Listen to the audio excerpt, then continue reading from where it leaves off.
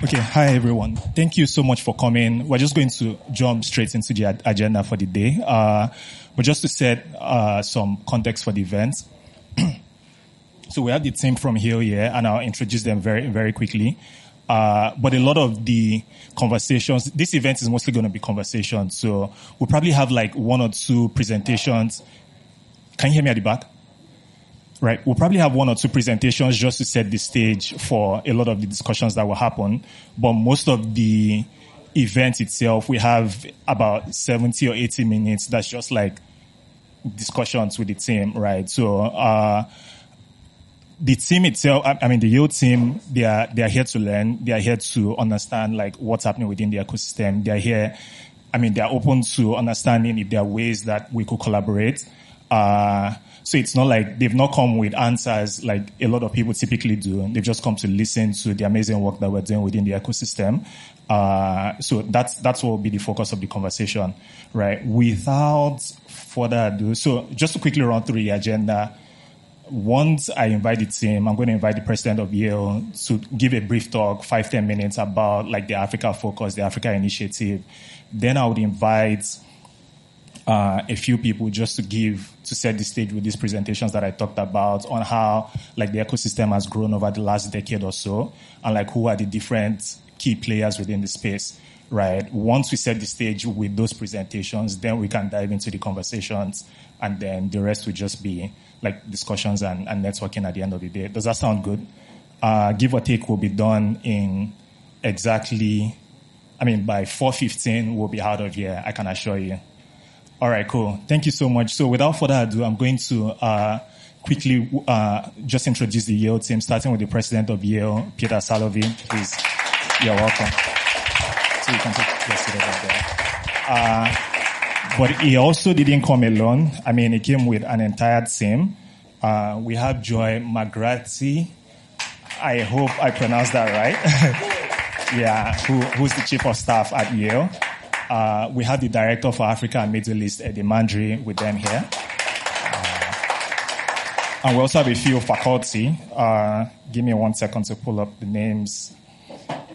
We have Professor Ted Iheanacho from the Yale School of Medicine. We have Professor Charles Dickey also from the Yale School of Medicine. We have Emma Sky, who is the director for the Yale World Fellows Program. And then last but not least, we have the president of the Yale Club of Nigeria here. I think he graduated in 1970 or something. Wow. Please, a round of applause for him. And last but not least, we have Leka. Please, pardon me if I... Leka Claude. Are you from Burundi? It sounds like a South Africa. It sounds like a South African name. So I'll just call you Leka. And she's a Yale Woodbridge Fellow. All right, cool. So everyone within the room will get to introduce themselves during the discussions. So without further ado, I'll just hand over the mic to President Peter Salovey. Thank you very much. Thank you so much, and it's very nice to see all of you here today. I thank Adewale for inviting us here, and to all of the colleagues here at TechPoint for making us feel so welcome. I am going to mention one thing about Haroon. He graduated from Yale 50 years ago, and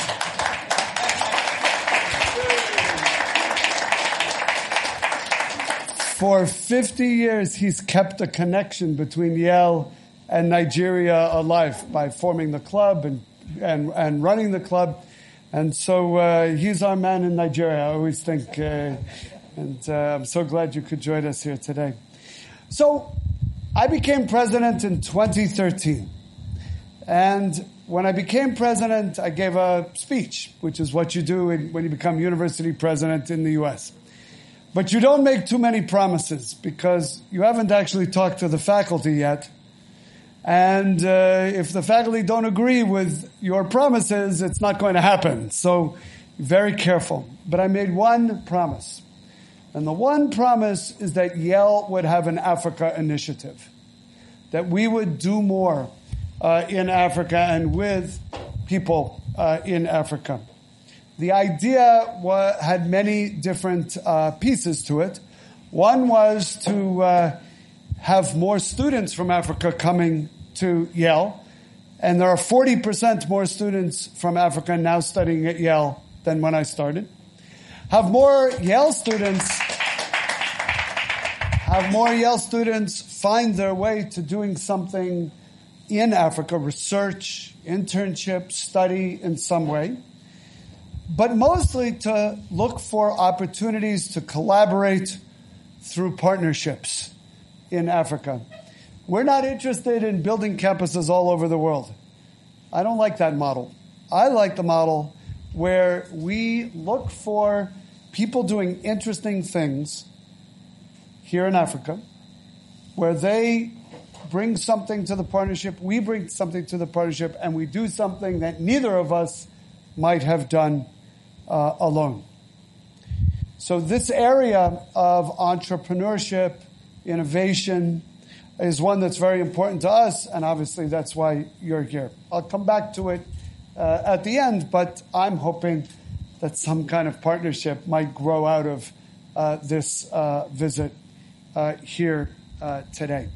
Before I do that, though, let me tell you a little bit about what Yale is doing in Africa, just very briefly. We have active collaborations going on in Nigeria, in Ghana, in Kenya, in Uganda, in South Africa, in education. In fact, we have 3 Yale clubs. The one in Nigeria I mentioned. There's one in Ghana, and there's one in South Africa. We have a network that our business school formed of essentially business school students in 20 business schools 20 plus business schools throughout the world. 4 of them are in Africa. Lagos is one of them. And these collaborations are leading to more and more interchanges between our students and faculty here on the continent. Some of the other initiatives that we are involved in is the Leadership Forum for Strategic Impact, which provides an opportunity for women who are in government positions, ministers, parliamentarians, to receive mentorship and to get to know each other in a network, to support each other. And that's been going on for a number of years, and I will see all those women tomorrow. Is that right, Joy? Tomorrow, right? On Saturday. There's a Young African Scholars Program, which is really an opportunity for secondary school students throughout the continent. Were any of you in this program? Sometimes I run into students from this program, former students from this program. They're in 40 countries, learning about what it takes to get to college and how they might come to college, for example, in the U.S. And we have a global health leadership program. This is public health, nursing, and medicine working together to find issues in public health that we have in common, that we can study in common, that we can try to address through research in common. My colleagues from the Department of Psychiatry are here because they run a program that addresses issues of the delivery of services for mental health issues here in Nigeria. Happiness is the acronym. And afterwards, if you're interested, they can tell you a lot more about it. Finally, we are building up our capacity to provide education for people interested in entrepreneurship careers, in innovation, doing startups, or simply learning to think like someone who does a startup. Maybe you don't want to do a startup, but you want to be creative and out of the box and address problems that haven't been addressed before in whatever you do. So we were very, very fortunate.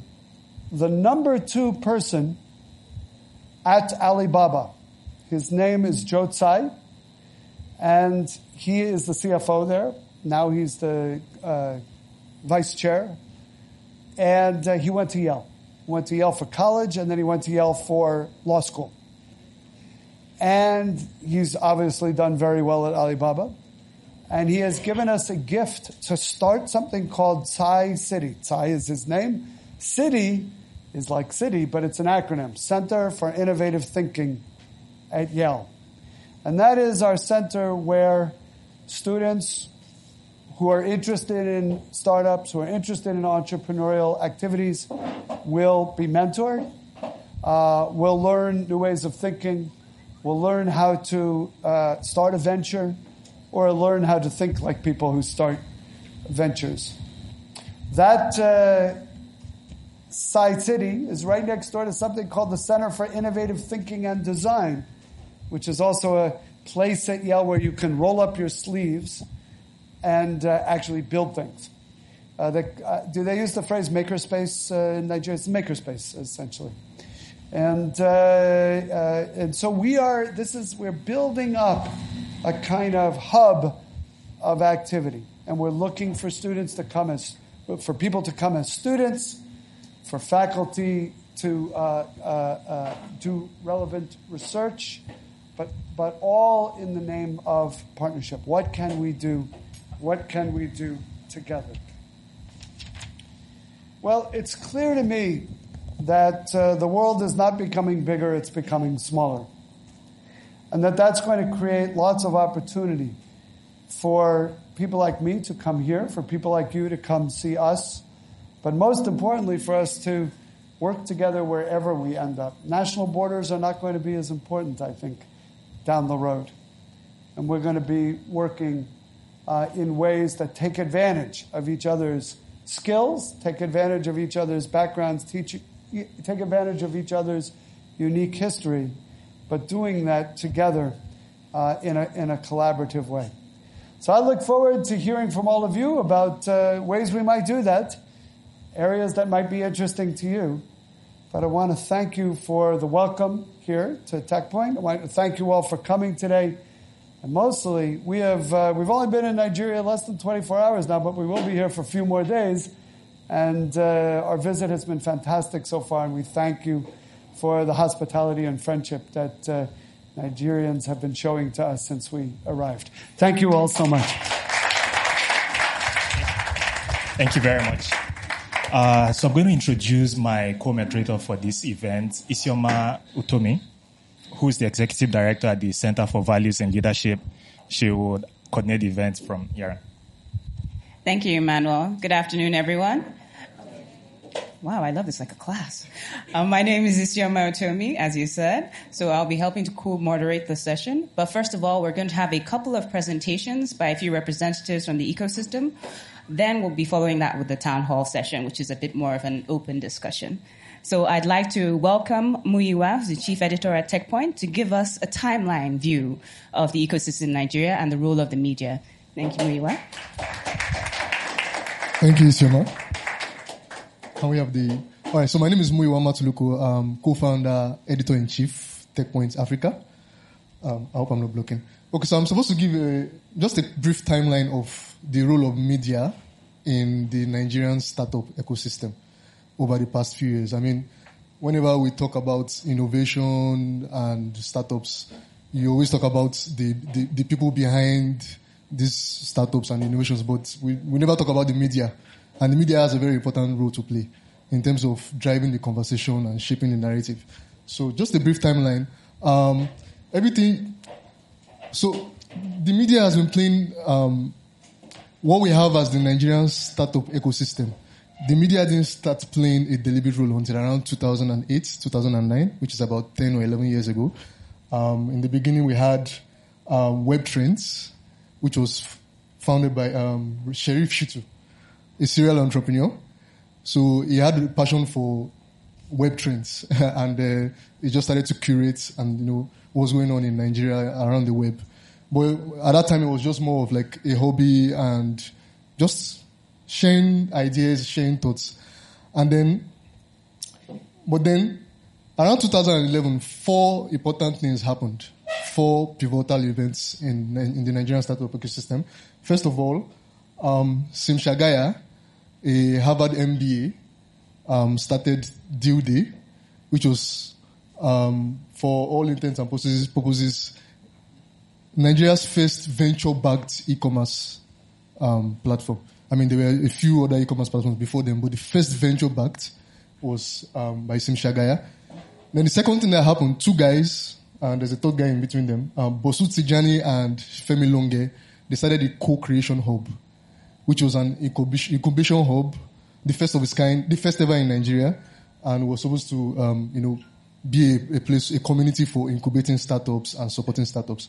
Then the next thing that happened, all of this around that 2011, Jason Njoku, with his friend Bastian Gota, started Iroko TV, which is sort of like a Netflix, but for Africa. So they started that. And then, all of this was before May 2011. Sarah Lacy, who used to be at TechCrunch, I'm sure we probably know TechCrunch in the US, she visited Nigeria, and a demo day was organized where a few startups pitched and shared their stories with her. And she was very, she liked what she saw, and then she started writing about startups. So she wrote an article about Iroko. She wrote a couple of series of things about the Nigerian startup ecosystem. And just a few months after, Iroko, that's again the Netflix of Africa, raised $3 million in VC from Tiger Global. And then from there, everything just blew up. So then we had TechLoy, which came. So TechLoy says it has been existing before that, but it didn't really start doing deliberate media coverage of the startup ecosystem until 2011. So we had TechLoy, and then we had OTech Bits. These two were very prominent around that time, 2011. And then around 2013, TechAbout came along the way. And TechAbout took things a notch further. So before then, there wasn't, how do I put it? There wasn't that much deliberate effort in covering. There was effort, but TechAbout took things a notch further. Let's just put it that way. And then they hosted the first... No, go back, please. The first TechAbout Battlefield, which was like one of the first ever media-backed tech events that supported, and there was a pitch competition, and the winning startup got $10,000, like a grant. Prep Class, that startup still exists today. They're still very healthy in operation. And then in 2015, TechPoint, where you are, came along. We started as TechPoint Nigeria in 2015, and now we're TechPoint Africa. Like Adewale said earlier, we have operations in Lagos and Nairobi. And then we took things a notch further also. So we host the largest tech events in West Africa. Our events usually have like 4,000 or 5,000 people around, it's talking about technology, innovation, conversations around that. We also do a startup competition. This was Estate Intel that won last year, 2019. They won $10,000 also. They're also still very healthy and operating. And we also do town halls like this. Just in November earlier, we had Jack Dorsey, CEO of Twitter here. And like Adewale mentioned earlier, someone got a job offer on the spot from Jack Dorsey because he did a Twitter bot, and they really liked what they saw, and they offered him a job on the spot. And then, so now the media now plays beyond driving the conversation or shaping the narrative. The media also now plays roles like supporting startups, whether it's in terms of the pitch competition, startup competitions, grants, and all of that.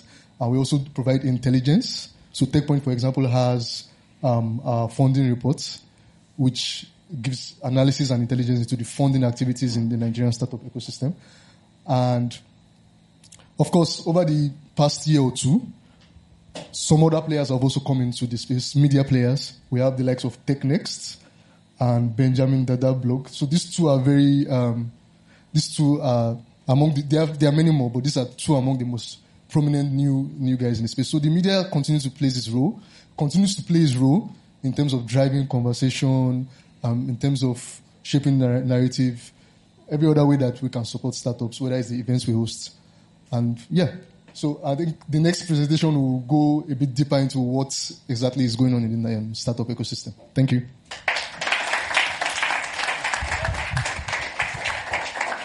Thank you, Muyiwa. Up next, we have Tosin Okogie. So he works for Andela and also happens to be a Yale SOM alum. Yes. Welcome. Thank you. Okay, good afternoon. So yes, she's right. I wear 2 hats that I'm very proud of. Actually, 3 hats. I'm proudly Andelan, I'm a proud Yale, and I'm proudly Nigerian. I thought you would clap to that. Okay. So I'll start with a personal story. The context of my presentation today, or my talk today, is really about the talent potential in Africa. And it's interesting that both Yale and Andela have played very interesting roles in that path. And I'll start with a personal story.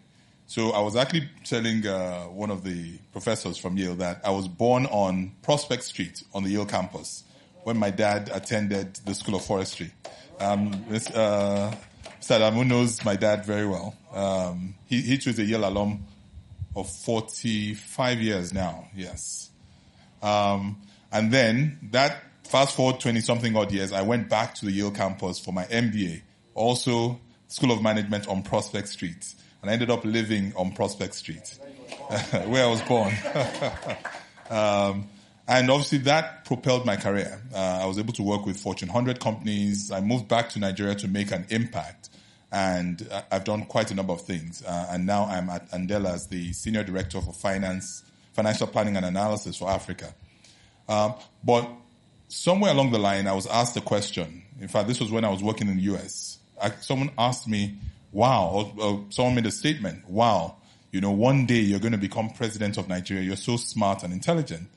And I thought about it, and the answer I gave was, not really. Yes, you might say I'm smart and intelligent, but I'm one of hundreds of thousands or millions of Nigerians. The only difference is that I've gotten the opportunity, an investment of a Yale education, the investment of an Ife education, Great Ife.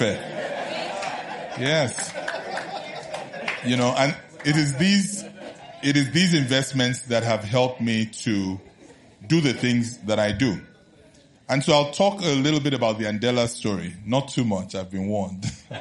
But Andela, we have a saying in Andela, which is that brilliance is evenly distributed, but opportunity isn't.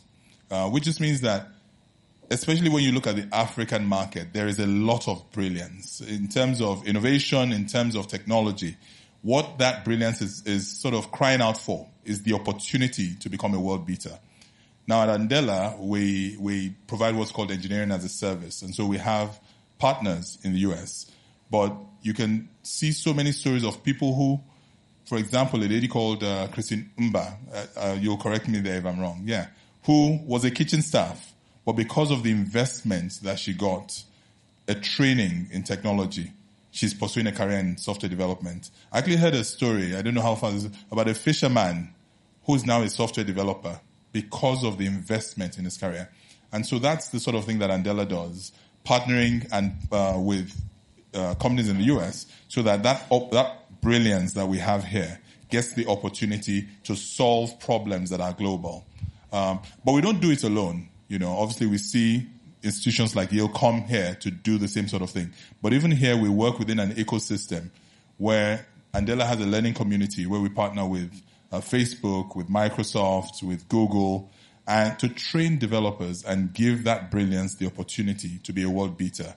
If I remember correctly, we've done about 33,000 individuals over the last few years, but the target is 100,000.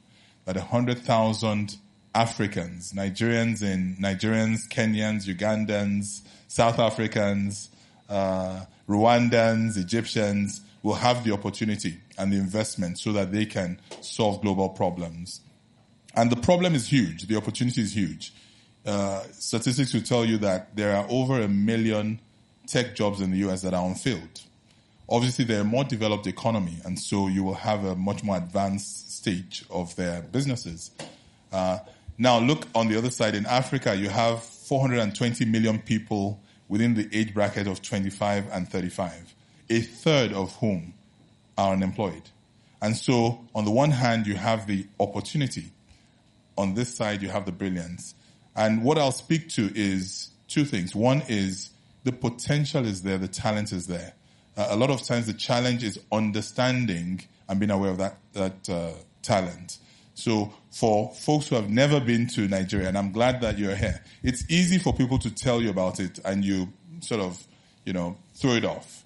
But when you come, you will see the passion, you see the ability, you see the hustle, you see people who are just you see startups and innovators who are simply just looking for the opportunity. And I'm glad that we're starting to see a lot more structure around providing access to that opportunity, because ultimately the problems that we solve as we become one global village are global. And so where that talent comes from doesn't matter as much as the fact that that talent is able to do what it should do and fulfill its potential. And then the other piece to it is the infrastructure, the processes and systems, the programs to help invest in that talent. So there is a commercial side to it. I was reading somewhere that between now and 2030, about $160 billion is going to be lost because there isn't the talent to fill jobs. And I think it goes beyond that. It's not just about filling jobs and making money. It's about the talent that's going to create the solutions that will make the world a better place. One of the statements that we use, the motto of the business school in Yale is building leaders for business and society. So the money part is great. The filling of the jobs, the getting investment into your startup. But it's also being able to solve the problems that the world faces on a global scale. And I personally see from my experience at Yale, from my experience at Andela, from my experience in the Nigerian ecosystem, that the talent is ready. All we're looking for is the opportunity to match up with, is the opportunity to match up with it so that we can show our brilliance. So I won't speak much longer. I'm glad that we've got a team here, and I'm glad we've got this, wonderful group of people here. And my hope is that that matching will also take place over the course of this program, where brilliance meets opportunity to solve global problems. Thank you. Thank you so much, Tosin. We're thankful for the insights about the talent landscape and the role of organizations like Andela in this space. So now we're going to give you an idea of the landscape in terms of the VCs, the incubators and accelerators available, and I'll call back Emmanuel to give us that presentation. Thank you. Hi, everyone. I'll try to make this very quick. So we've gone through the history, but it's also important to talk about what's happening in the ecosystem right now. I need to put a caveat that this is a really, really, really, really quick overview. So if I leave out any names and all, please pardon me. Next slide. But I'd like to start with a few fun facts, right? I don't know how many of you saw this report a couple of days ago that Nigeria was the continent with the top startup investments for 2019. I think about $1.3 billion or so was invested in startups across Africa last year, and about 48%, if I'm right, 49% of that came into Nigeria, right? So that's something that we should be proud of. Nigeria also has one of the fastest growing developer communities in the world, right? And that's a fact, right? I think a report came out from GitHub late last year about the fact that Nigerian developers are probably in the top 3 or so of those committing to GitHub globally. And I think that that's just to show that, to Tosin's point about talent, that there's a lot happening in the developer ecosystem. There's a lot happening in the talent space in Nigeria as well. And for me, this is my favorite fun fact for various reasons, right? The reality is that you're not going to see, the startups that are successful in Nigeria aren't building Snapchat for kittens, right? They aren't building they're not building, using the painkiller versus vitamins analogy, and I know we have a lot of medical folks in here, they'll tell you that you need painkillers to survive at some points, right? If you have major issues. But I mean, you can survive without vitamins when you think about it. But a lot of the startups in Nigeria that are thriving today are solving real problems, right? And that's something that personally I'm proud about because, hey, you just need to look around to realize that there are a lot of challenges, there are a lot of issues. And startups within the ecosystems are the ones stepping in to bridge that gap to say, hey, I like to use, this is a picture of LifeBank. They're literally saving lives by delivering blood, hosting like a blood bank and delivering blood to hospitals when they need them just in time, for instance. People use piggy bank here, for instance, and like their Dirty December was probably good because they were able to save all through the year and things like that. I mean, many of us move around in Lagos on motorcycles and tricycles. Marks.ng, for instance, is solving that problem. But my point in giving a few of these examples, and I'll give people in the room to share a bit more about like the work that they are doing. The reason why I'm saying all of this is the fact that if you are not solving a real problem in Nigeria, you are not cut out for the startup ecosystem in Nigeria. Two is the fact that it's also quite challenging in the sense that despite a lot of these issues, investors, and you can check a lot of the successful startups in Nigeria, like we don't have the luxury, for instance, of like building for growth and then raising funds just because like you have potential for growth. Like a lot of these startups that I'm talking about, right from day one, they are generating revenue, they are building these solutions sustainably, and I think that that's something for us to be very proud about. So with this fun fact out of the way, I wanted to then quickly show a lot of the enablers that pretty much enable a lot of the successes that we see in the ecosystem. The first category that I'll talk about is the incubators and accelerators. So this is just a cross-section. Again, please don't shoot me if your incubator accelerator isn't mentioned, but this is just like a quick cross-section of some of the incubators and accelerators in the space. There's a Google Launchpad accelerator. There's an accelerator that's run by Facebook. There is Etana, which is also an accelerator that's run by the Honeywell Group, I think. Passion Incubator, there's MEST, there's She Leads Africa. Then there's the other category, which are hubs and co-working spaces. Again, Facebook has an NG hub. There's Co-Creation Hub that had been mentioned earlier. The Civic Hype that's run by Budget that focuses on like civic innovation and things like that. Monster Points is a co-working space. Innovation Hub is also a very popular co-working hub in, I think they're based in Lagos, Ibadan, and maybe Abuja as well. Lead Space, Start Innovation Hub, I think they're based in Enugu or Uyo, right? Workstation is also like a network of co-working space across the city. NHub is based in Jos, right? Collab is based in Kaduna. Hub1 is based in Yaba here. It's run by FCMB Bank. Rua, Nigeria, I think they're based in Enugu, right? And then there's Vibranium Valley close to the international airport as well. Also, let's talk about the funders. Again, I deliberately left out a lot of the investors outside of the ecosystem. I wanted to spotlight investors that are based here, that have like operations within the space here. Ventures platform is very popular. They run an accelerator program as well. They used to, I'm not sure, but they do a lot of investments in that space. Echo VC is probably one of the most successful local VCs within the space. They've done a lot of deals. There's Growth Capital by CC Hub. There's Alethea Capital. I think they're very focused on women-run businesses. I'm not sure, but they do a lot of work in that space. Many of us are familiar with the Tony Elumelu Foundation as well. I believe you had a meeting there. There's Telecom Capital. There's Endeavor that launched in Nigeria in mid-2018, I think. There's the GAM, I'm not sure how they pronounce it, but they've also done a lot of almost PE-type deals, if you think about it. There's Greenhouse Capital that's run by Venture Garden Group and Vibranium Valley. There's Ingressive Capital. Greenhouse Capital also runs Greenhouse Lab, which is an accelerator program. There's Ingressive Capital. Then there's the Lagos Angel Network. That's a group of angel investors within the space and all of that. This slide is very important because one of the things that I've learned, especially when it comes to funding within the ecosystem, is that foreign capital isn't going to come in except there are people within the ecosystem that are literally putting their cash in, right? Funding follows, how will I put it? Like, if you don't have skin in the game, a lot of foreign investors don't come in. So these guys are doing a lot of work in showing like what's possible and attracting more capital into the space. And lastly, there's Microtraction. There's probably more, but just to highlight. And then a few media folks as well. We've talked about TechPoint, TechCabal, TechNext, TechCity. There's Benjamin Dada and a few others. I think it's also worthy of note to mention a few public agencies that are also, in a way, whether supporting knowingly or unknowingly, I mean, I had to put CBN there and NCC because whether you like it or not, you have to deal with regulators in that space. But there's the Lagos Innovates that's run by the Lagos State Employment Trust Fund, which is a deliberate effort by the Lagos State government, for instance, to support innovation within the space.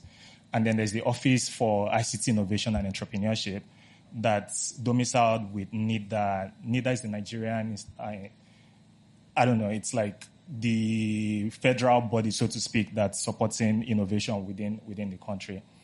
And then lastly, there are a few communities here and there. There's a lot, but I'll highlight 4Loop because a lot of the work that's also done, like in the developer ecosystem, 4Loop does a lot of work in bringing together a lot of the developers within the space. And I also deliberately put May1 here just because people don't appreciate the fact that none of this would be possible, for instance, without the fiber backbone or the internet backbone that a lot of this runs on. So I think that people don't talk about May1 a lot when it comes to things like this, but I think that they play a huge role in laying the fiber backbone that a lot of for a lot of the work that we're doing here. And then there are communities like TEDx Yaba, the Startup Grind Lagos. This is the last slide. I deliberately did not put any startups on this. I believe that the conversations, a lot of us in the room are running startups, and then you get to talk about the real solutions that you're building. But I hope this is a useful introduction just to give you the lay of the land first of all, and then we're just going to now dive into a lot of the conversations. I'll hand over to Isioma. But maybe a good place to start is to ask the Yale team questions, for instance. Based on these presentations, what are your thoughts? Okay, so this is the free and open part of the discussion. So for those of us who are visiting, if you have any comments or particular areas of interest that spiked during any of the presentations, it's a good time to state your opinions. So do you have any comments? Something like anyone with a someone in the audience comment. We're already getting the audience feedback. Oh, excellent.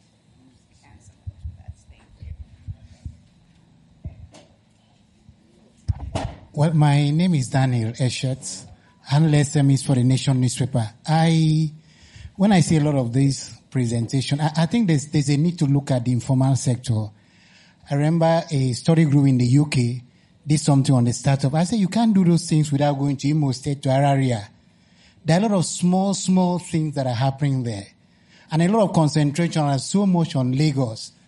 But when you go out and see millions that are happening in Imo State and all these places, Aba, you know that there are a lot of small technology things that are taking place. And also when you're writing the history of startup in Nigeria, you can't forget Success Digest, the publisher of Complete Sports. A lot of what is happening there started there. And when we do that, it's a big oversight. And then also, once you don't do that, this history is not correct. A lot of what happened in CC Hub happened after Success Digest went out of the system. So it's good to put this thing correctly, because when these things go international, I travel outside too. I might have opportunity to speak on these things. So it's also good to put this information correctly. Awesome. Thank you, Daniel. I think you raised an important point, especially around the role of the media and history, as it were. So I think even in the U.S., there are certain points, certain locations that have a high concentration when it comes to technology and the like. There's a reason everyone has heard about Silicon Valley. But at the same time, it's true. Like they mentioned during the presentation, we have hubs now in Enugu, Port Harcourt, in different spaces. So it's gradually growing. So it's about getting the word out there. Thank you for that point.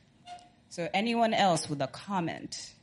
Thank you for a really interesting overview presentation from everyone. My question has to do, and maybe someone from the audience might have input, to what extent are some of the tech entrepreneurs looking at a regional market versus the domestic market? How are they positioning themselves to be able to access opportunities beyond the borders of Nigeria? Who wants to take that question? Hi, my name is Larry.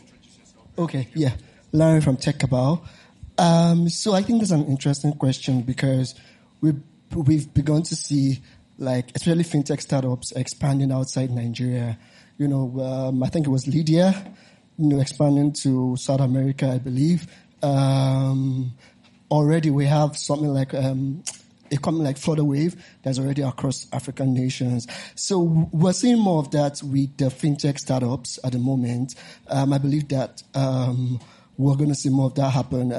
The startup that Emmanuel spoke about, LifeBank, they just piloted their drone delivery system in Ethiopia.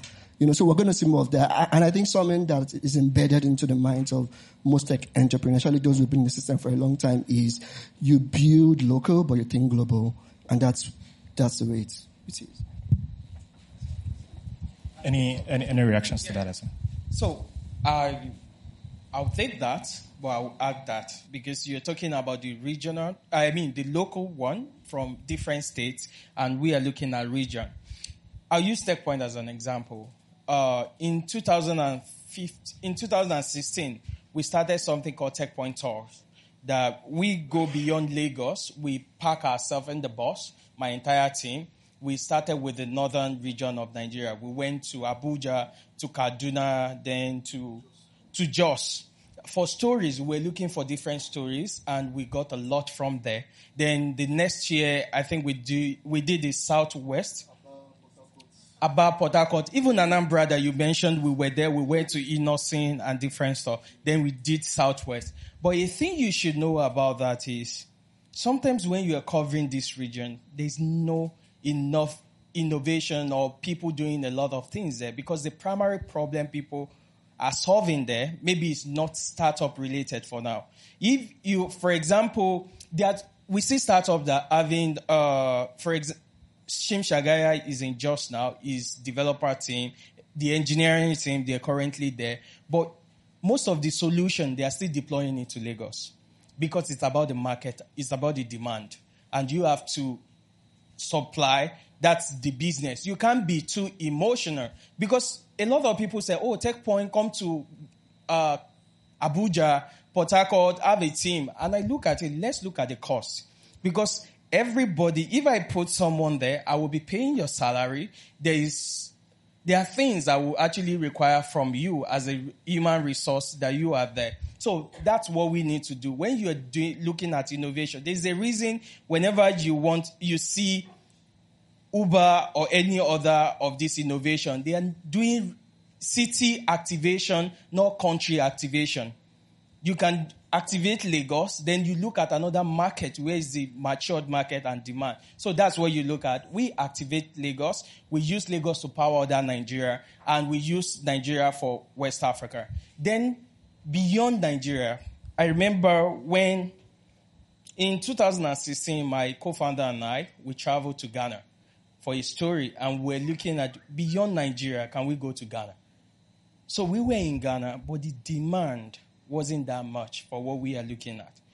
And culture is the most important. A lot of startups, whenever they're going to different markets, we've seen a lot of people go from Nigeria and they fail within 6 months because you don't respect people's culture.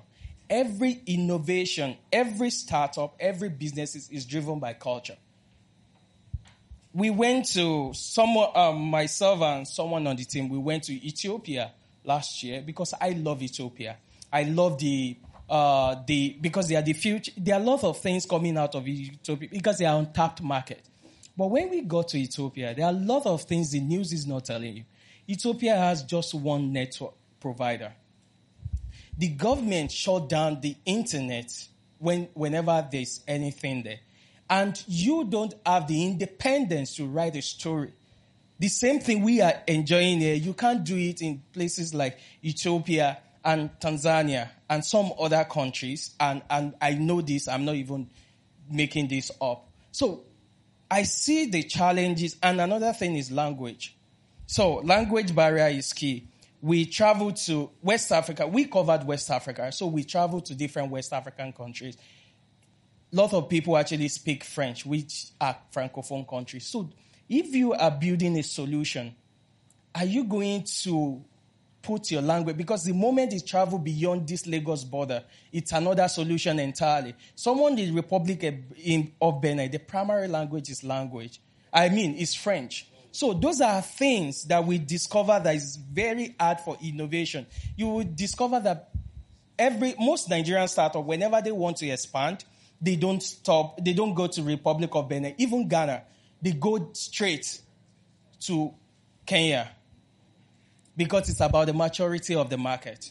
You have to look at the maturity of the market. You have to look at the demand. And you have to look at culture.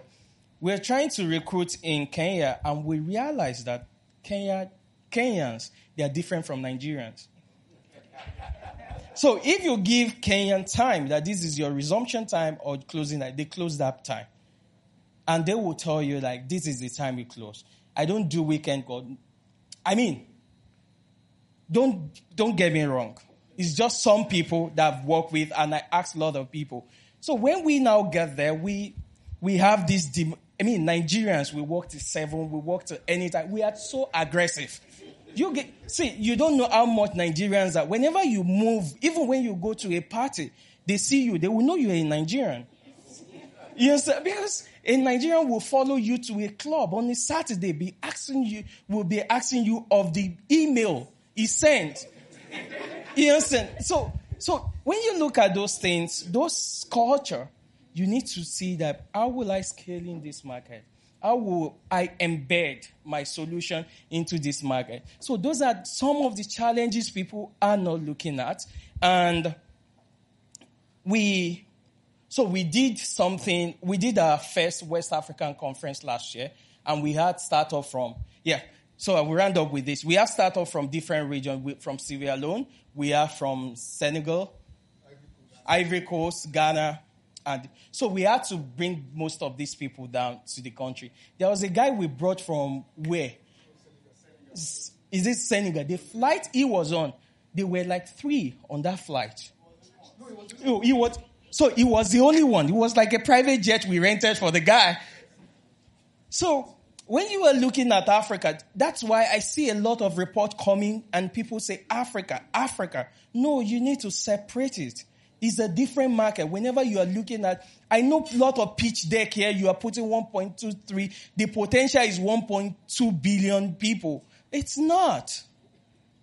So those are the challenges we discover. We are now learning. We have an SME program because we do startup. We discovered that our startup can't scale in Francophone countries, in the French-speaking countries. So we are now bringing our SMEs where we can actually partner with like telcos and we can start training people because most of the businesses there are not startup related. I knew most of these startup that we actually brought from different West Africa, we just added them for the sake of the name and for the PR sake. I'm so sorry. A lot of things are happening, but that can scale a business. So those are the challenges and there are much more, but I think we'll figure it out.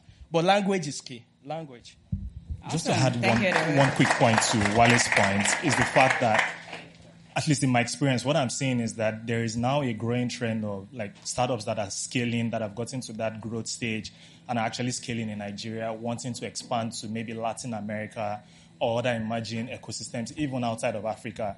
Just because, like to Wale's point, the reality is that we usually tend to lump up Africa as one lump, but the reality is that Nigeria, even Lagos as an ecosystem, is totally different from the rest of Africa, right? And maybe sometimes it's easier to find a parallel in maybe Peru or Brazil or like some Southeast Asian country than it is in Africa. So that would be my point.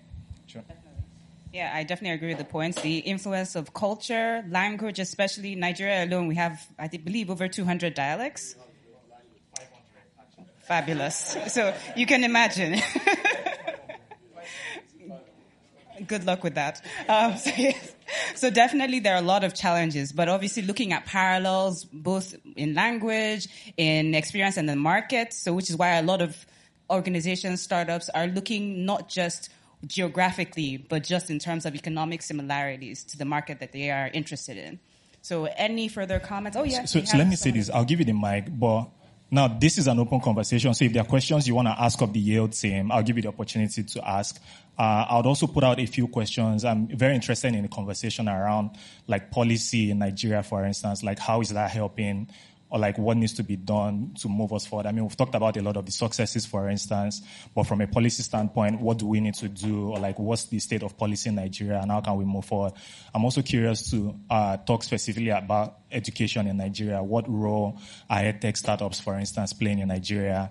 So I'm just saying that to provide some context. It's an open conversation. Feel free to jump in, but we'll probably just pause at some point to have like specific conversations about those points. Sir. Oh, yeah. Good afternoon. A quick one. Just in addition to what he has shared his experience in Kenya. My name is Isaiah. I'm the co-founder of Technology Mirror and also the country editor. Last year, we were trying to get someone from Kenya, a young lady, to report for us. And we gave her a few assignments and actually had to do an event that I was also tracking online. And she was actually at the venue of that particular event. I discovered that she was taking her time. It takes her time to get to the event. You do this. I said, please, I need that story now because I need to upload it. Unlike the culture here in Nigeria, we are very aggressive and we rush. So it's obvious that culture, like as he has said, is a great challenge. But the question is, how do we address the issue of culture? I mean, there's something I missed, which I need to add there. What I discovered is Lagos. So Lagos is different from Nigeria. You guys in Lagos, whenever you travel, so when you go to Ibadan or you go to Jos, the culture is similar to like Kenya, the Ghana. Okay, I'm so sorry. It is what it is. But Lagosian, so a lot of people get to meet Lagosian much because we are the one that expand from this market. So let me say this. What I've discovered is Lagos is different from every other Nigeria because we are the aggressive people. We're just like this. So whenever people now see Nigerian outside, they actually address us as Lagosian. In Ibadan, if you wake up by 6 o'clock, I came from Ibadan. Trust me, I lived there my life. If you wake up by 6 o'clock, your parent or people around you they can tag you armed robber or something like that. Like, why are you waking up that early? But in Lagos, by 4:30, there's traffic on the road. So sometimes we need to understand that this thing is not entire Nigeria. Is actually, when we are labeling it, we should know that the aggression is Lagosian, not someone from other parts. So the culture is important. The culture is even by the country's border as well. Right. Can we switch gears a bit and talk about like some of the innovators in the room who are building startups? I'm curious to know like some of the startups in the room and like the specific solution that you are providing or the specific problem that you're solving. Does anyone want to take? Okay. So I'll just take like 3 or 4.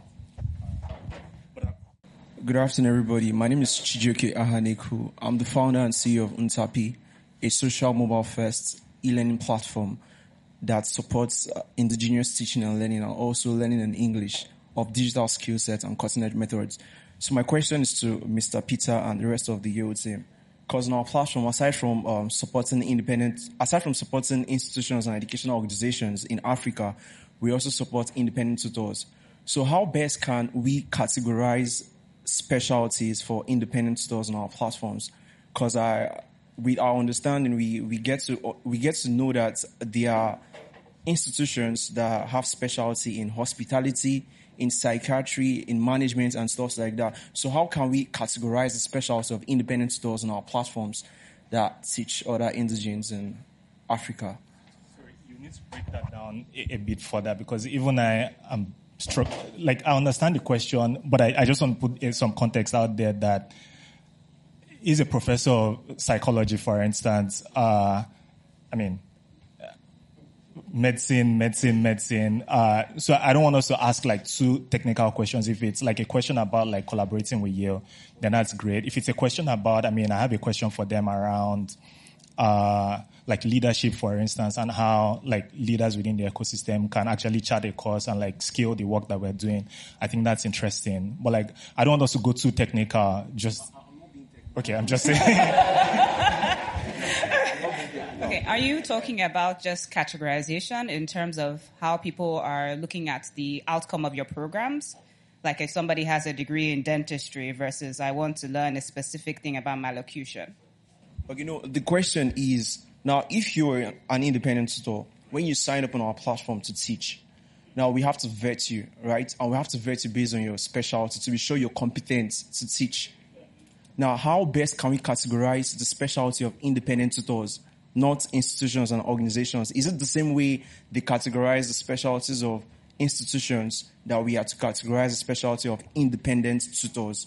That's the question. Am I clear? I think that's more your choice. Sorry?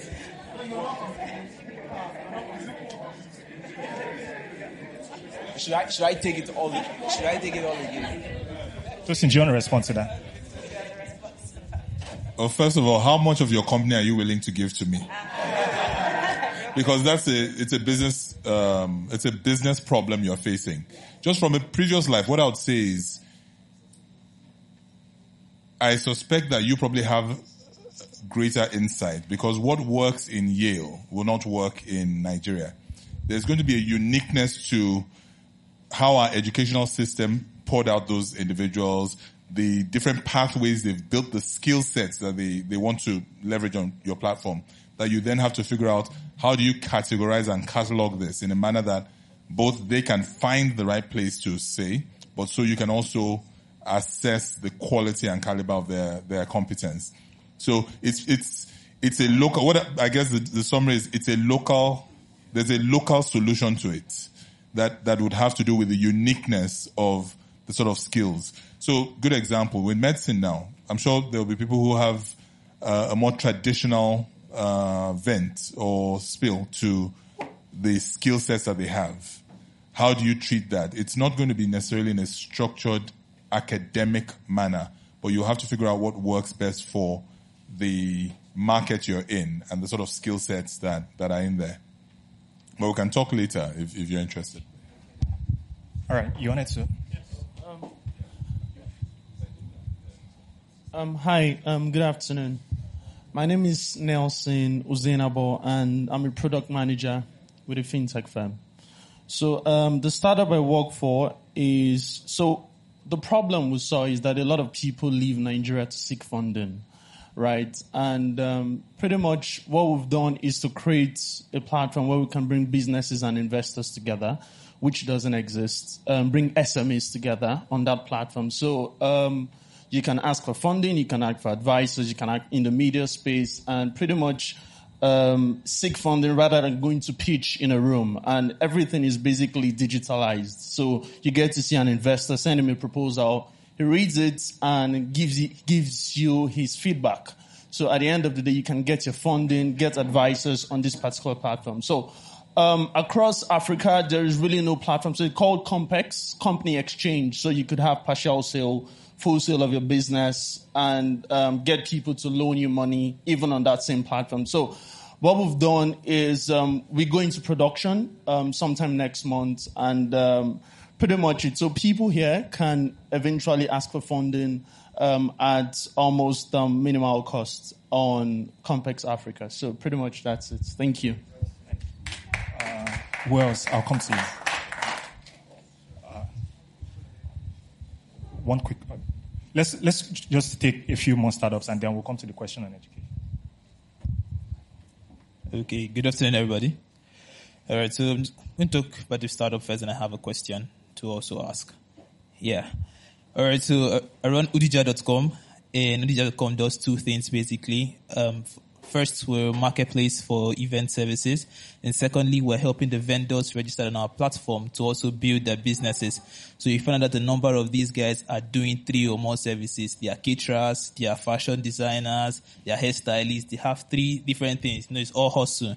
So we're helping take out that part that is in the event space and helping them to manage it digitally in terms of accounting, customer retention management, and all of those.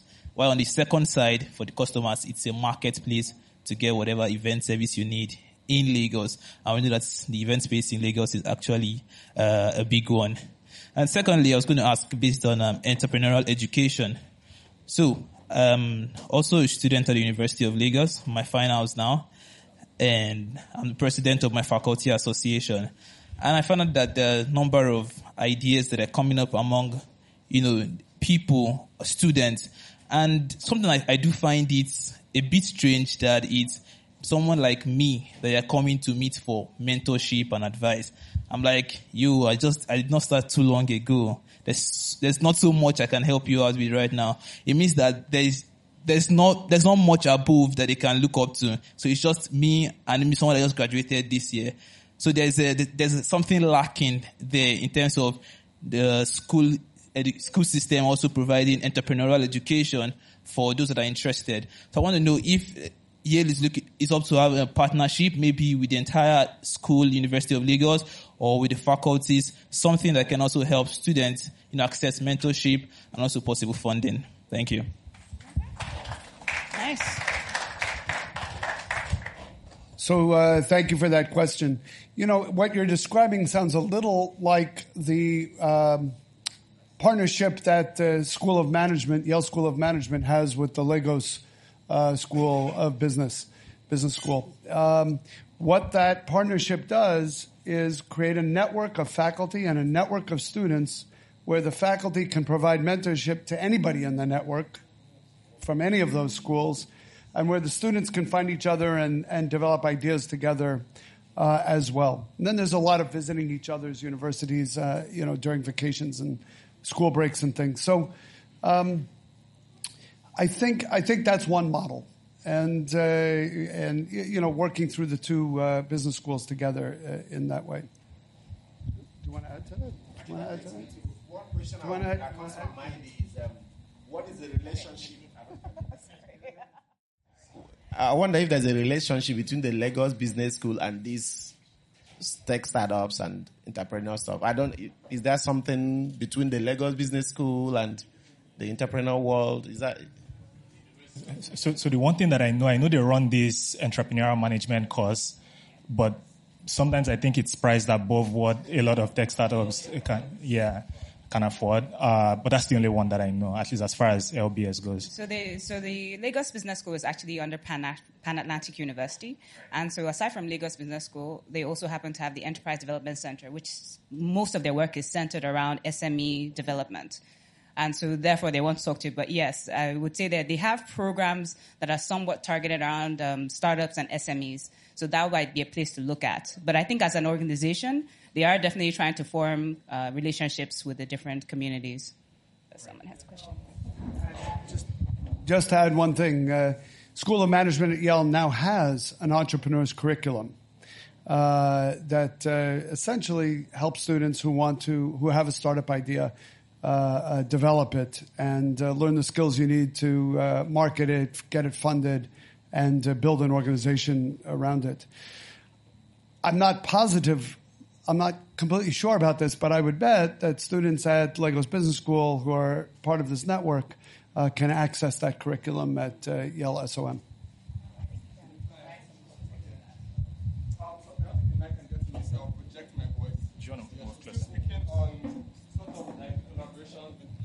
School. So don't worry about that. So my name is Mohammed Isu. I am a researcher for Inisi 3D. Actually, do you want to just step out? Sorry. Okay. So my name is Mohammed Isu. I'm a researcher with Inisi 3D. And Inisi 3D is an extended reality creation lab dedicated to building a community of extended reality enthusiasts, technologists, creators in the continent of Africa. And the problem we're trying to solve is that there's a global conversation going on around extended reality, some VR, AR, everything in between, and we want Africa to have a voice in that conversation. But you can't have people talking in that conversation if they don't know what VR is, what AR is, they don't have the skills to contribute to that conversation, and there's a gap. I finished my undergrad study not too long ago in University of Lagos, and I can tell you for a fact that there's nothing there teaching people anything about extended reality. Like, you could go through university in engineering and not know what VR is and never have come in contact with that. So that's one of the problems we're trying to solve, and a lot of our efforts are towards, enlightening the community first of all, letting people know what extended reality is, everything that is involved in that, empowering them. So some of the things we do is give scholarships to students who are looking to learn about virtual reality and how to become developers and creators. And the reason why I wanted to jump in real quick when we're talking about Lagos Business School, because one of the projects we're working on for this year is working around teaching children empathy using virtual reality, because a lot of research is being done about how virtual reality can improve people's empathy processing and stuff like that. Yeah, there's also a lot of research being done in the medical institutions about how virtual reality can also help people with, let's say, disabilities recover quicker, because there's a lot about the mind and all of that. So yeah, I think it's relevant for people in Africa to be engaged in that conversation. And the problem is that nobody knows that there's a conversation going on. So that's one of the things I would like to be shared upon as we have this conversation going forward. Yeah. The lack of awareness for exponential technologies, especially in the continent of Africa. Like, the big names aren't doing anything to make sure people in Africa know that there's a bigger conversation going on the global stage. Yeah. Nice. Sorry, I'll take a few more startups, but I want to switch gears a bit and actually talk about, I see the guy from Utiva, Eritayo. I want to get your thoughts on the gap that edtech startups, for instance, are filling in Nigeria. I mean, we've talked about education, we've talked about universities, Unilag, but I want to hear from you what you think. Thank you. So I'm just going to be very quick. My name is Eyitayo. People just call me Tayo. I don't run an edtech company, I run a tech education company. They're two different things. And usually I like to, advocate for a new micro industry of the education landscape. Those that are building technology products and using technology products to power anything around education, we call them the edtech guys. But people that are building talent for the technology industry, we are like the tech ed guys. So TechPoint, hope you know that now. Okay.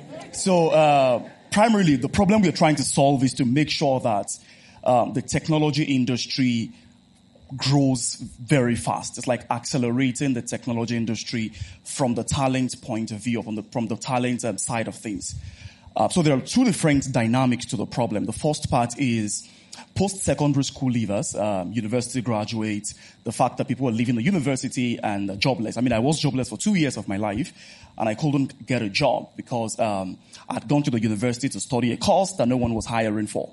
So what some guys do in that industry is to look for super brilliant young guys in the university, train them in some premium digital skills. So you think of organizations like CovenWorks. What CovenWorks does is to help, young people that are leaving the university to learn premium digital skills like data, like artificial intelligence, like blah, blah, blah, blah. Now, what we do at Utiva is to look at the higher end of the talent hierarchy, to look at people who already have jobs, but are looking to transition to the tech industry. So one of the major challenges you should note is once you run a technology company in Nigeria, it's easy to work with very junior staff at the beginning. But once you raise money and you want to grow fast, you need some more senior guys to jump in. Now, the big gap in Nigeria today is that big brands, the corporates, the corporations, they attract the very senior talent, and it's very difficult for small tech startups to attract those type of people. I mean, when you work with a bank as a product manager, you earn like 700,000. What's that in dollars? Okay, like $2,000, right? But when you want to work with a technology startup that is just about 2-3 years old, it's very difficult for that type of technology company to offer you $2,000 in Nigeria. So what we are doing is to develop this type of people, that are already working with traditional companies to help them learn premium digital skills so that it's easier for them to transition and work with startups. So when you come for some of our data classes, our AI class or product school, you see people that are coming to learn so that they can work with startups. So you see organizations like Decagon doing almost the same thing. You see Semicolon, doing almost the same thing, building software engineers for startups and also building software engineers for, senior or big brands. in terms of the industry landscape, what I would say is, very big thanks to Andela for breaking the industry. The education industry used to be very boring, and no one wanted to invest in that industry until Andela came into the space. So you see investors talking to fintech companies, and see them talking to the insurtech, even to the agriculture, companies. When it comes to education, no one wants to talk to the education guys. Why? Because it's kind of very slow. It's a very slow industry. You have to build a curriculum. You have to test the curriculum. You have to pivot the learning. You have to evaluate. You have to wait for hiring partners to hire your talent. It takes time. It takes a lot of patience to really build real products. Unlike building one technology solution that's just a plug and play and people can just use. So one of the things that we agree to do as the tech ed industry is to be very patient. Thanks for the Andela again for showing us that you have to be patient. But while you're patient, you have to also think of how you want to scale the learning. So you see Covenworks, an industry leader in that space, working in about 5 different states now in Nigeria. You see a Utiva working in about 4 different states in Nigeria, trying to scale learning and accelerate learning. So as a way to round up, one of the things that we have seen in this industry now is that because of the pressure, when you build a tech company, it's easy for you to forget people like us, right? But when you need to hire, you come around, you're saying, give me CVs, because you need to hire very fast. So one of the things that we are beginning to do is to work with technology companies and help them understand that at some point in your growth, trajectory, you will need to hire super brilliant guys. So this is the time for you to co-create, learning programs with us. So you see Flutterwave, working with us already to co-create learning programs, Softcom, and some other bigger technology companies. So this is me advocating for, our industry. People that are running technology companies, try to, think ahead of the game. See how you can co-create learning programs so that when you need to hire smart people, it's easy for you to access the kind of talent that you want. Thank you.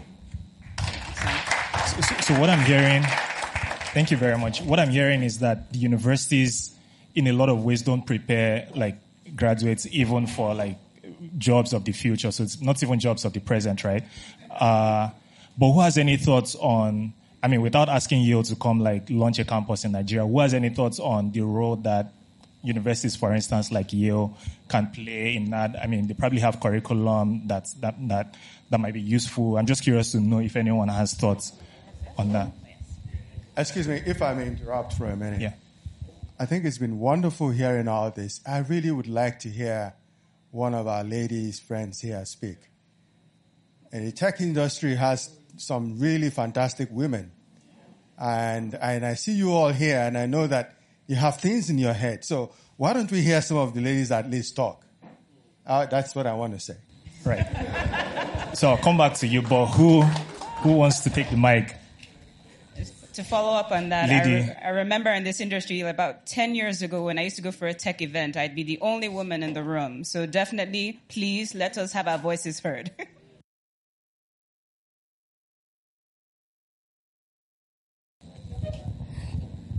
Good afternoon. My name is Fumi Afolayan. I'm a graduate engineer and also a web developer. The name of my startup is Enlega, and the startup is designed to provide easy access to justice. Even though I'm not a law student or a law graduate, I partner with someone that is a graduate, and we provide a platform to make justice available for people in Nigeria. But we have many challenges because people have not really been utilizing our platform. We don't really know how to overcome it. We're having a lot of problem with funding. And that's why I'm here today. Maybe there are opportunities or there is a way we can go about this. Thank you very much. Okay. Does anyone want to respond to that? While we think about that, you wanted to make a point about education. Thank you. Good afternoon. My name is Oluwa Jobani, CEO of Smoke EduTech and Associate of Learning Point. We're also a tech ed, but we are doing something more dynamic in the K-12, from the K-12 range, for about 3-4 years now, we've been hosting robotics education festivals, robotics competition. We've been doing free robotics training. We've had that for more than 10,000 students across the country. We've been sponsored by the U.S. Consulate. We've hosted a lot of guys from all over, okay, from America. We are doing a lot of things with Robotech. Robotech is the largest robotics education festival and competition in the world right now. We have started hosting that in Nigeria. We did the last robotics education festival at Zone Tech Park last year. I don't know if anybody heard about that and all that. Okay, so I think there is a whole lot of shifts that should happen to this conversation. Yale University, I'm aware that they have the Office of New Haven Affairs, where focused on K-12, where they try and build these K-12 students in skills and all that. And I also understand that you're particular. I've read a lot of things, and I see you're particular about STEM education. STEM education not as a robotics course, not as a coding course, but as a 21st century model of education that is project-based, that brings life to education. Okay, and I think if we're talking about the EdTech startup here, there is a disjoint. A lot of EdTech, thank God for Andela once again. You've been doing a lot. I've followed them for years, and I'm seeing especially how they affected even the philosophy of Relearn. Relearn is also doing something like that. But I think there's a disjoint. A lot of EdTech startup come from the business angle, and and that is how it's more of imitation. We're not delivering something that is contextual. There is no local context to what we deliver. And so we have a problem about, my brother there talked about how he left the university and he finished with something that is not relevant, So there has to be that conversation of, pending the time we're going to have a philosophy or a policy that is going to encourage future relevant skills, now in our classroom and in education. How are these tech ed startups and ed tech startups, how are we bridging the gap? Because that's essentially what we are known for. Okay, the startups in the country, we are mitigating the harshness of the consequences of our incompetency in leadership. That's what we have been doing. So if you're talking about ed tech startup and tech ed startup, we should be having a conversation of how can we leverage and take advantage of the presence of Yale University. Look at what model is running for them right now. How can they tell us more about that? Talk about the vision driving those offices, and how can we understand it? And I got, sorry, I want to take this a bit personal. I got an admission into Florida Institute of Technology, and on a scholarship, I still got $8,000 scholarship, though the school fees were about $40,000 and all that. I still couldn't afford it. And the admissions director, Stephanie Eustins, was telling me, like, what's up? We've not heard from you. I said, I can't come. It's too much. And I thought about it. Okay, if I want to be a change, not the change, but a change, I should be able to understand what exactly is driving. America is driving the change in 21st century learning by STEM education. There's a whole lot of money being thrown into STEM education, and I know Yale understands that, and you're also doing something about it. What exactly are we supposed to know from them and adopt to our local context? So I said, okay, I should probably take further my education in STEM leadership or something that has to do with that. And I didn't find anywhere or anything like that in the whole of Africa. They are here now. How can you how can we leverage on that relationship? It doesn't have to be a degree. What exactly can you have as a provision where you can probably have Utiva, have Covet, have a lot of tech aids like that come around, maybe a sort of mentorship, or just chunk out stuff. How can we understand? Because insight is key for providing solution. So I think it changes the whole conversation entirely. Once we begin to understand that this is what we want to achieve, this is how we can leverage on what they have to offer us. And then those that can afford it can also go for, other graduate programs and all that. That's just what I have to say. Right, thank you. So what I'm hearing is, a lot of the work that they're already doing, maybe being more, something for them to think about, being more deliberate in maybe making it more open, maybe inviting a few like change makers, so to speak, or leaders within that space who can then like take some of these learnings and build solutions around them is what I hear you saying. Tosin, let me take him first, and I'll come back to you, please. Okay, thank you very much. Good afternoon, all. My name is George.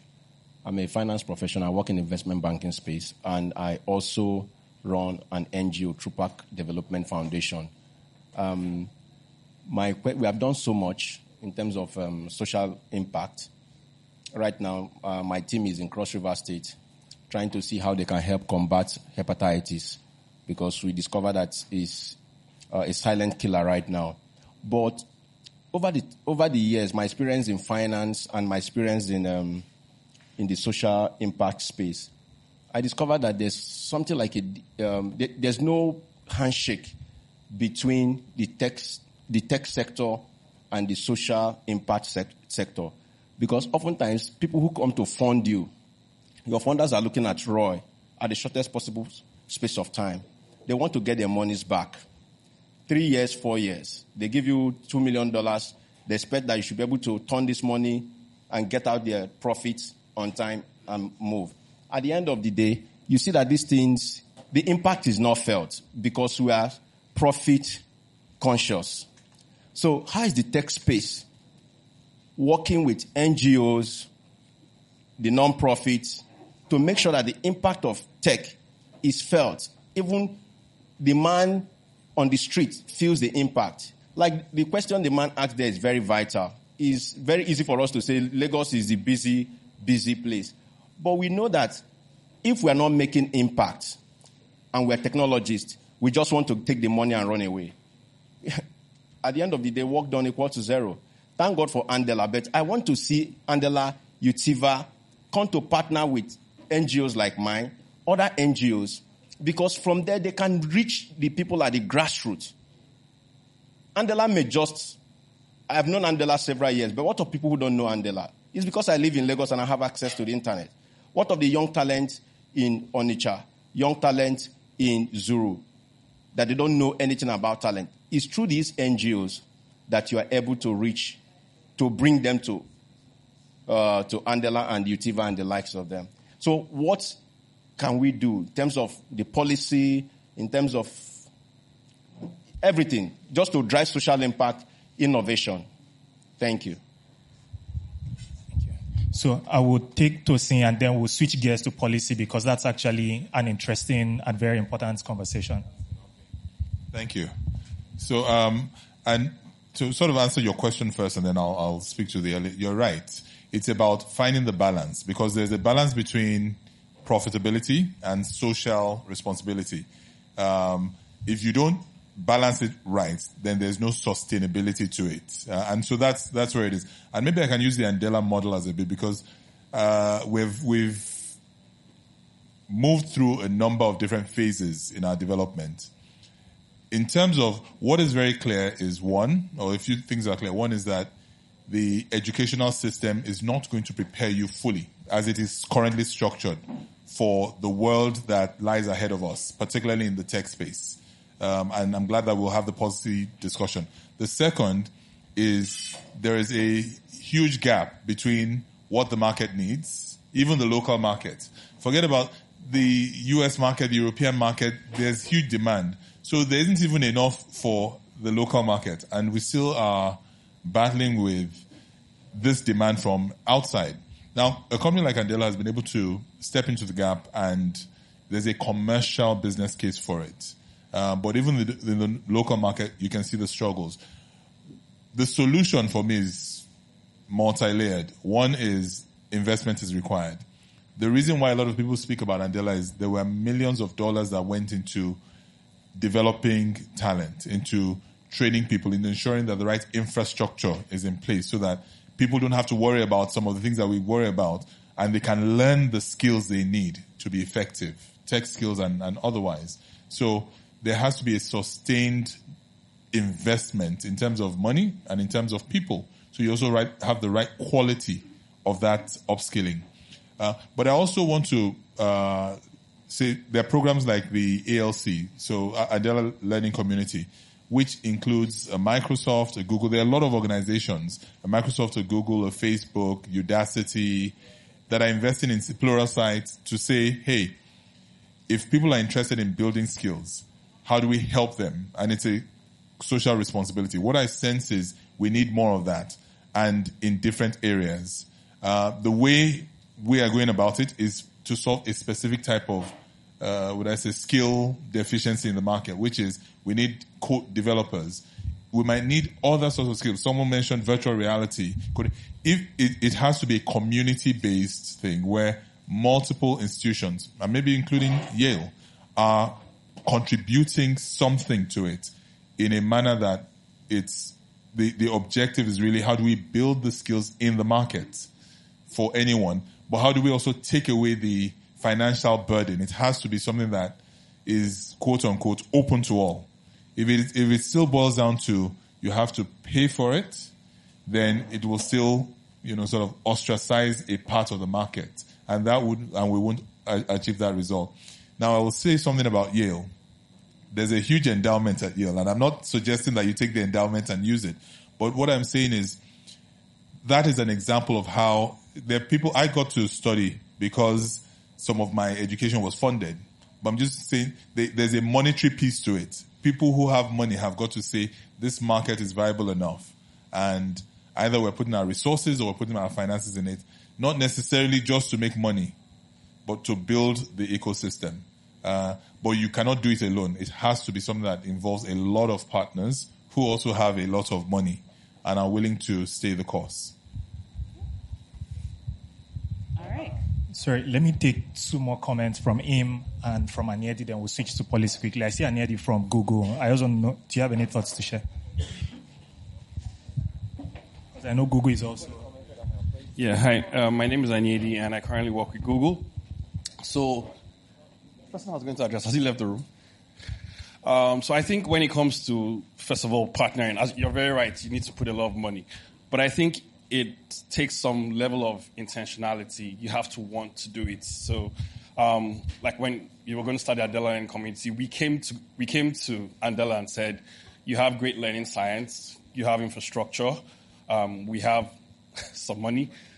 What could we do? I mean, we run technology communities, and we run technology communities across the whole of Nigeria. So we have communities in Guzo, in Oko. These are places where if you check on Google Maps, you might not even find them. So I think for the person who wanted some sort of impact, okay, here's the one here. You probably have to approach the Andelas. You can't expect them all the time to come looking for you. If you see a possible partner to which you want to scale or run an opportunity with, you probably have to approach them. Also on the concept of just, does this have to make business sense all the time? Probably not. With the work we do, we who do it sometimes even question, like, why are we trying to spread this all over the place? We've even done programs around digital skills for Africa where we committed to trying to train 10 million Africans in 5 years. It's when you look at an ecosystem, where you look at a community and you really find out that, yes, the world's going digital, the future of work is changing, there's going to be a lot of transformations.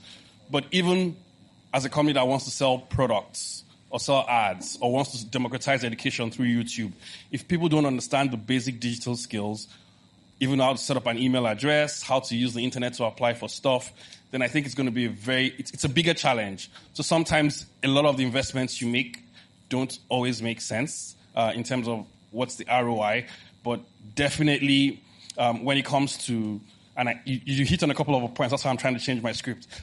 You need partners, just like what you said. You're not going to be able to do it alone.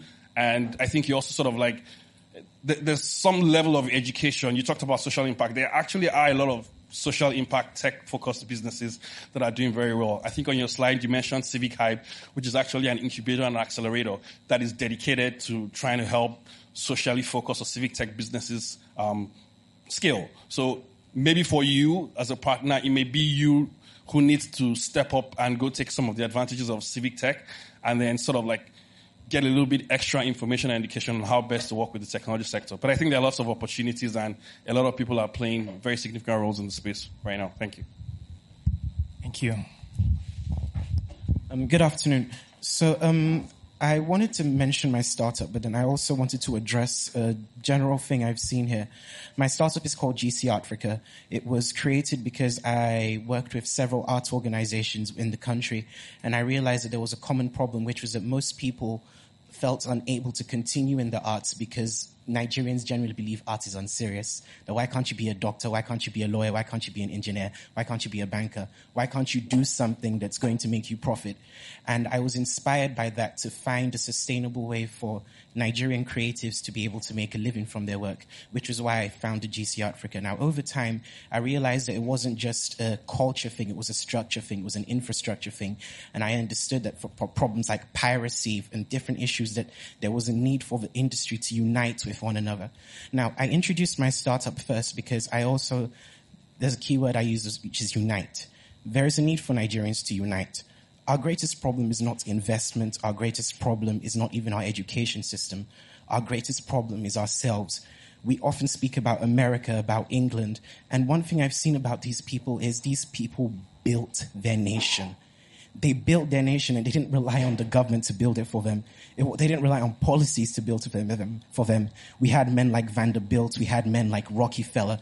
We had amazing men with like Thomas Edison, like Tesla, who invented things, who went beyond the government and eventually began to create solutions that the government itself adopted and then used it to change and transform society.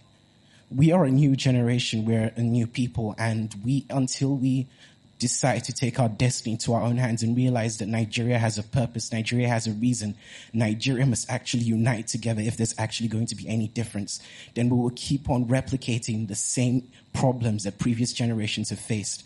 If we invest millions and billions without dealing with our attitude, with our mindset, then we're forever going to be entitled, we're forever going to be selfish. That's what I had to say. Thank you. Thank you for that.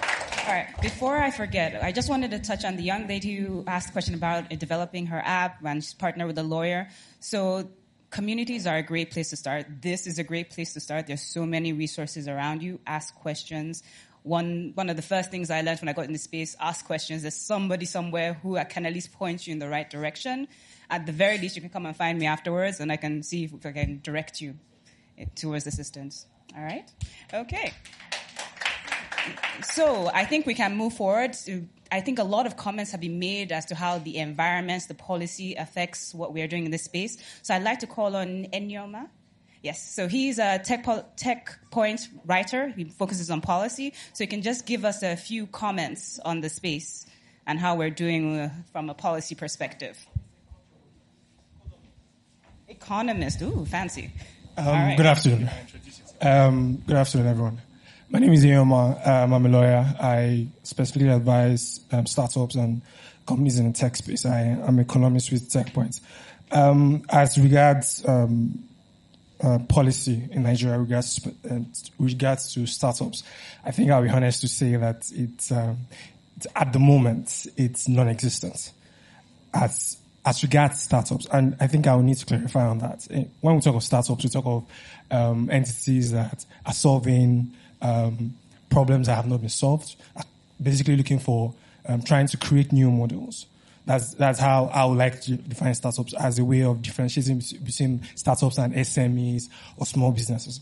And so in talking about government policy as regards startups, as at today, we do not have any specific Nigerian policy or laws directed at startups. I mean, there's the argument about whether government should actually interfere with startups, because all over the world, innovation is driven by the private sector.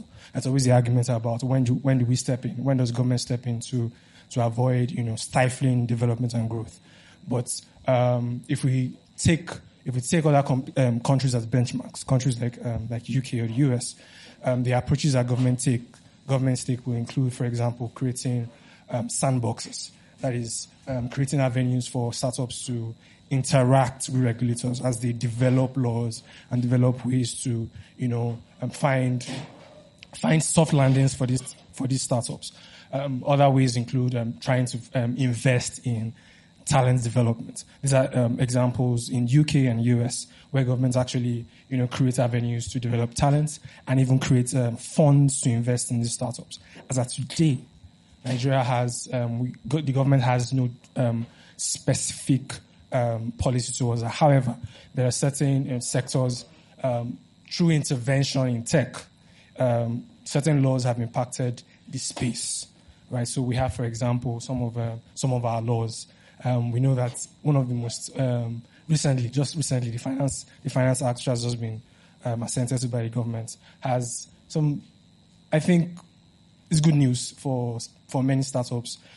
The best news we've had in a while, I can say. I mean, as diesel as it is the best news we've had. And then in terms of policy, we've seen government intervention mostly in the area of fintech. CBN has been a very, very active player in terms of forming and molding policy. I think 2017 they developed CBN, the Central Bank of Nigeria, developed a sandbox program for fintech companies. I'm not very sure how successful that program is. I don't know. We know that those are some of the ways in which, and then through laws, for example, we know that as an arrowhead of technology policy, we know that the Nigerian NIDA, right, is one of the agencies that is driving policy for government. One of the laws that we know currently taking roots in Nigeria is the data protection regulation, which is akin to the GDPR in Europe, which most people will argue data protection laws are needed as we build out the internet, business of the internet, because it creates trust. We're not very, at the moment, government is not as active as it should be in enforcing some of these data protection laws, but we see gradual uptake in private entities trying to, take the lead in trying to engage government in trying to engage with government in trying to develop some of these policies. I know, for example, there are conversations going in the space of data management, data science, which might take a while to come to fruition. But as at the moment, most of the developments in space are private sector led, especially in terms of financing, in terms of talent development. Most of this, as we have all heard here today, most of the projects are led by the private sector. We haven't seen much in terms of government assistance or government policy geared towards that. And I think that to a large extent is because, as some of us have mentioned, tech startups in Nigeria is still seen as a Lagos thing, especially for people in government in Abuja. Startup is still seen as a Lagos thing. We're still trying to figure out how it works.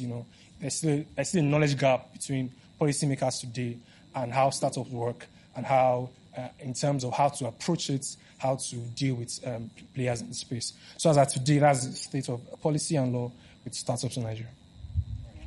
Thank you. So let's just take 2 or 3 comments, and then we'll let President Peter respond and give closing remarks. Then we can move to networking because we're almost out of time. So who are I'll let you pick the 2 or 3 people so that people don't shoot me. The point essentially, a lot of the comments are around basically government being unable to keep up and whatnot in certain regards. Obviously, there are certain organizations and enterprises LSETF that's trying to do work in specific sectors. So they're definitely doing good work. But even I had a professor who used to say essentially that even in the history of the States, the cars were built before the roads. Innovation will come and then everyone will catch up kind of situation. So it's not something to be overly worried about. The point is you keep on pushing. So let's pick the last 2 people. Oh dear, this is difficult.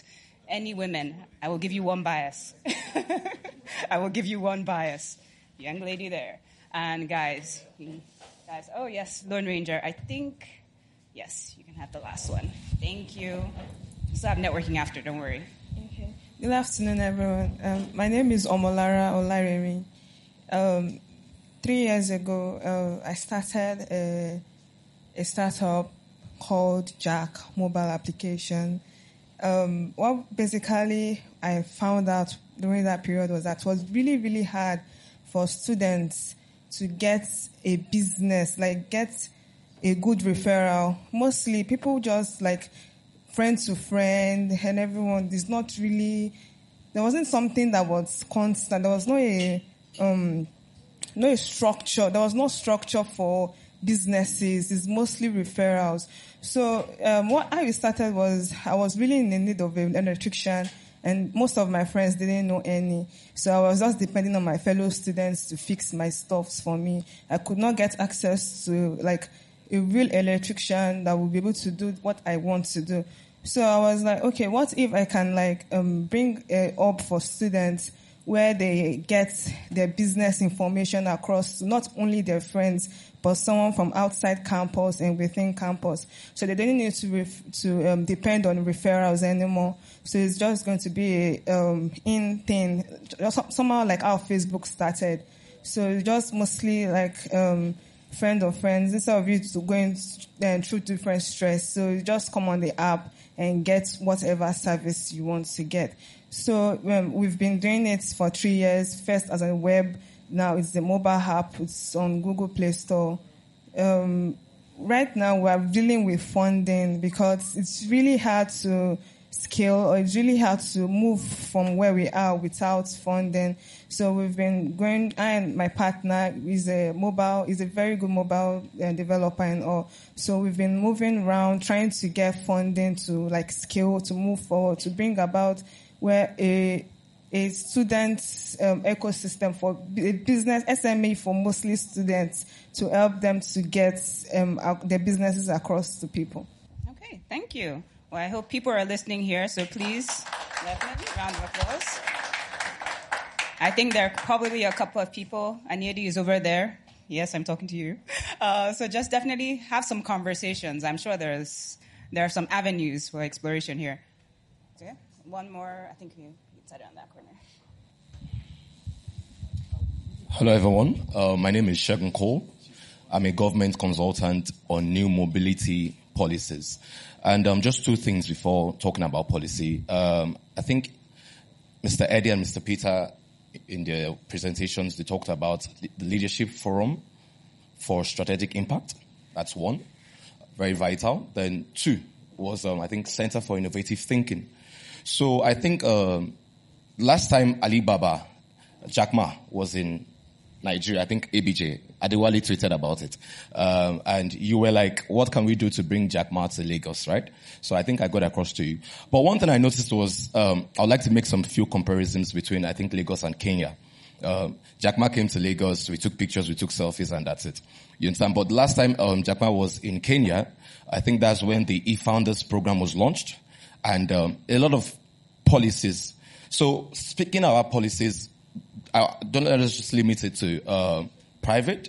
I think it's very imperative to also include the public sector, because when Jack Ma was in Kenya, there was a lot of conversation, not just with the private sector, but also with the public sector, and a lot of things were formed. In that, Jack Ma has an entrepreneurship curriculum, which I know Yale also would have that from the Center for Innovation and Innovative Thinking. So that Alibaba entrepreneurial curriculum was also shared with the government of Kenya, and from that a lot has been formed. So although Tech Points did not pay me to say this, but I think that there needs to be a collaboration between your university, Tech Point. How can we have a sort of curriculum from that Center for Innovative Thinking and drive a lot of collaborations also with the government? You mentioned LSCTF. They're doing a lot. Lagos Innovates.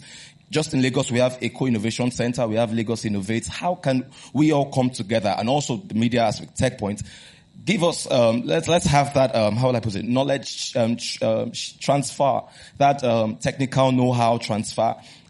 How can we, moving forward, how can we have something like that for not just entrepreneurs, but also in partnership with schools? Because recently, I know Tech Point will notice, Lagos State just came up with Lagos State Innovation Fund. Yale University can partner with that. There's a Lagos State Innovation Fund right now, and you will be amazed that the president of that fund, that board, is the VC of University of Lagos. the visit of University of Lagos. So do you know, you can imagine the impact that will drive. Yeah, we might say university, but we're getting there. But it started.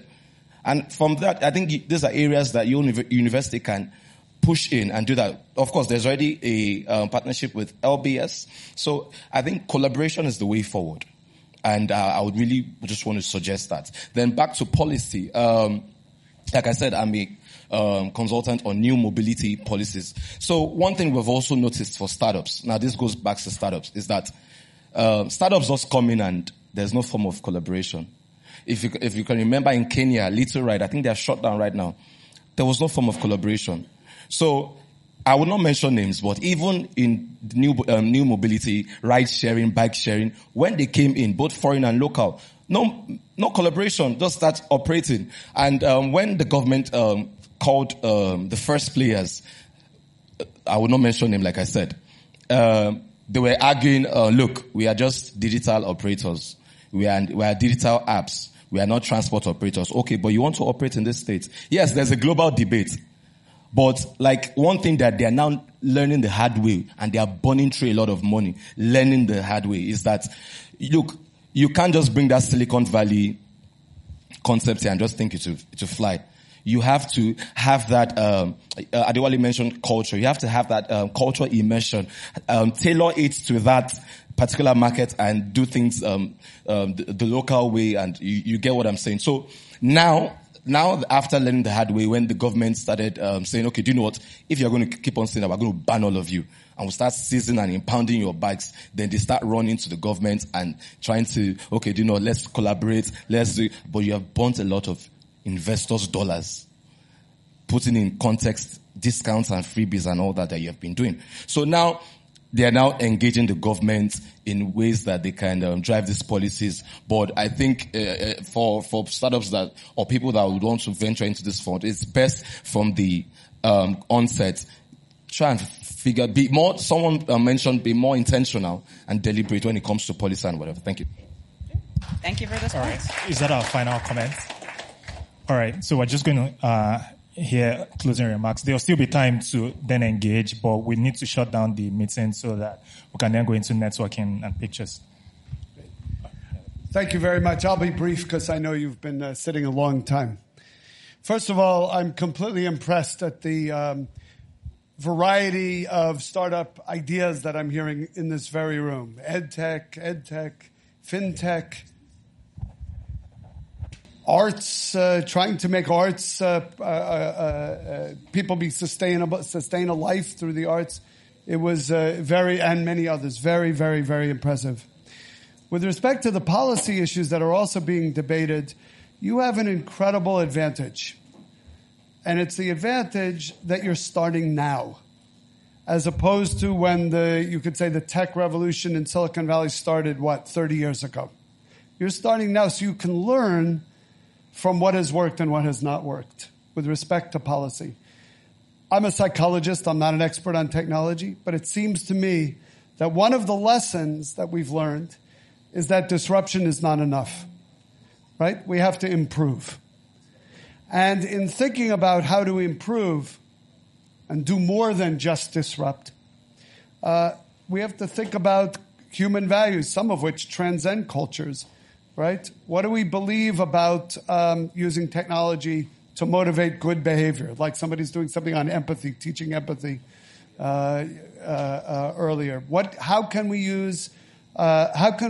think about privacy?